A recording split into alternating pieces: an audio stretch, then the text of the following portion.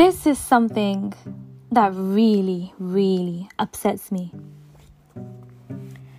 When I see women in the South Asian culture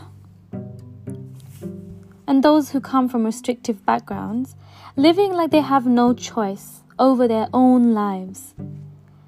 This is a century where information is literally falling on your lap. With a click of Google, you have a free PDF or a blog.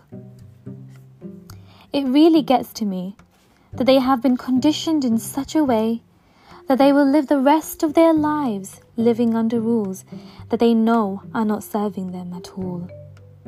I was there many years ago. Though I questioned every form of injustice that women went through growing up, seeing my mum, my grandmother, her mother, and her mother, all following the same rules, not even thinking about Einstein's quote, where he says, if you do the same thing and it keeps getting the same results, then you are literally insane. It makes me so unsettled when I see how unconsciously they have been living their lives. They only did something because their father did it. Instead of using their God-given ability to discern and activate their heart-centeredness and realize that just because something is a tradition, it doesn't make it right.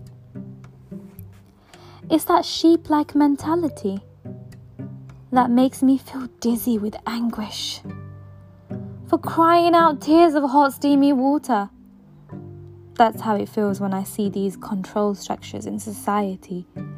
Women are still treated as less than in the very backwards Bangladeshi culture where people enable elders to treat you like shh because they are from a different time, they say. I personally don't give two F's whether they were from another time. Every human being is responsible for their actions. It is these elders who are unfortunately recirculating the low vibrational thinking, passing it down to the new generations. They can't get over their egos, so they decide they will control how their children live their lives. Some even use emotional blackmail to get their children to listen to their dictatorship, while they didn't heal their wounds and live a fulfilling life, so are bitter to the core, and now cannot bear to see their own children having better lives than them, and their fight or flight response kicks in. They do have your best interests at heart. They just don't know any better. You should pick a woman who can cook and clean. He needs to be a doctor. This is what the mothers in my culture say to their sons, so that they can ensure that they have a maidservant for life, aka the daughter-in-law that marries their son. Some women in the Bengali culture never marry again.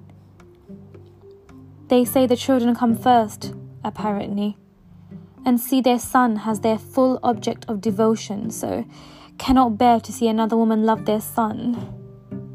You see, Freud did mention this, for those who know. I have a lot to say about that.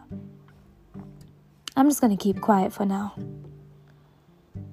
My question to these people who choose to enslave others for their own benefit is, how do you sleep at night knowing that you are sadly living your life replaying Indian movie dramas? Yes, Bollywood movies. How do you live your life?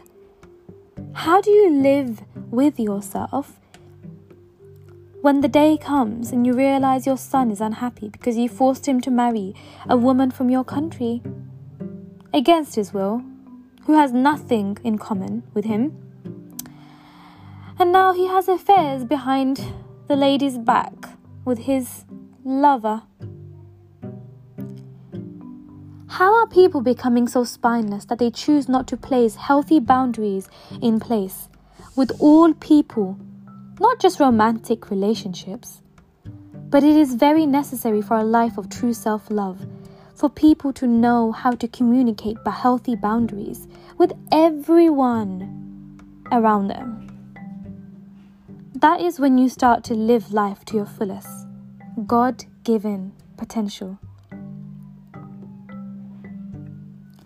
You see, allowing somebody to control your life, break your boundaries, impose unfair rules on your wife, husband, while you stay quiet to keep the peace, that makes me so mad.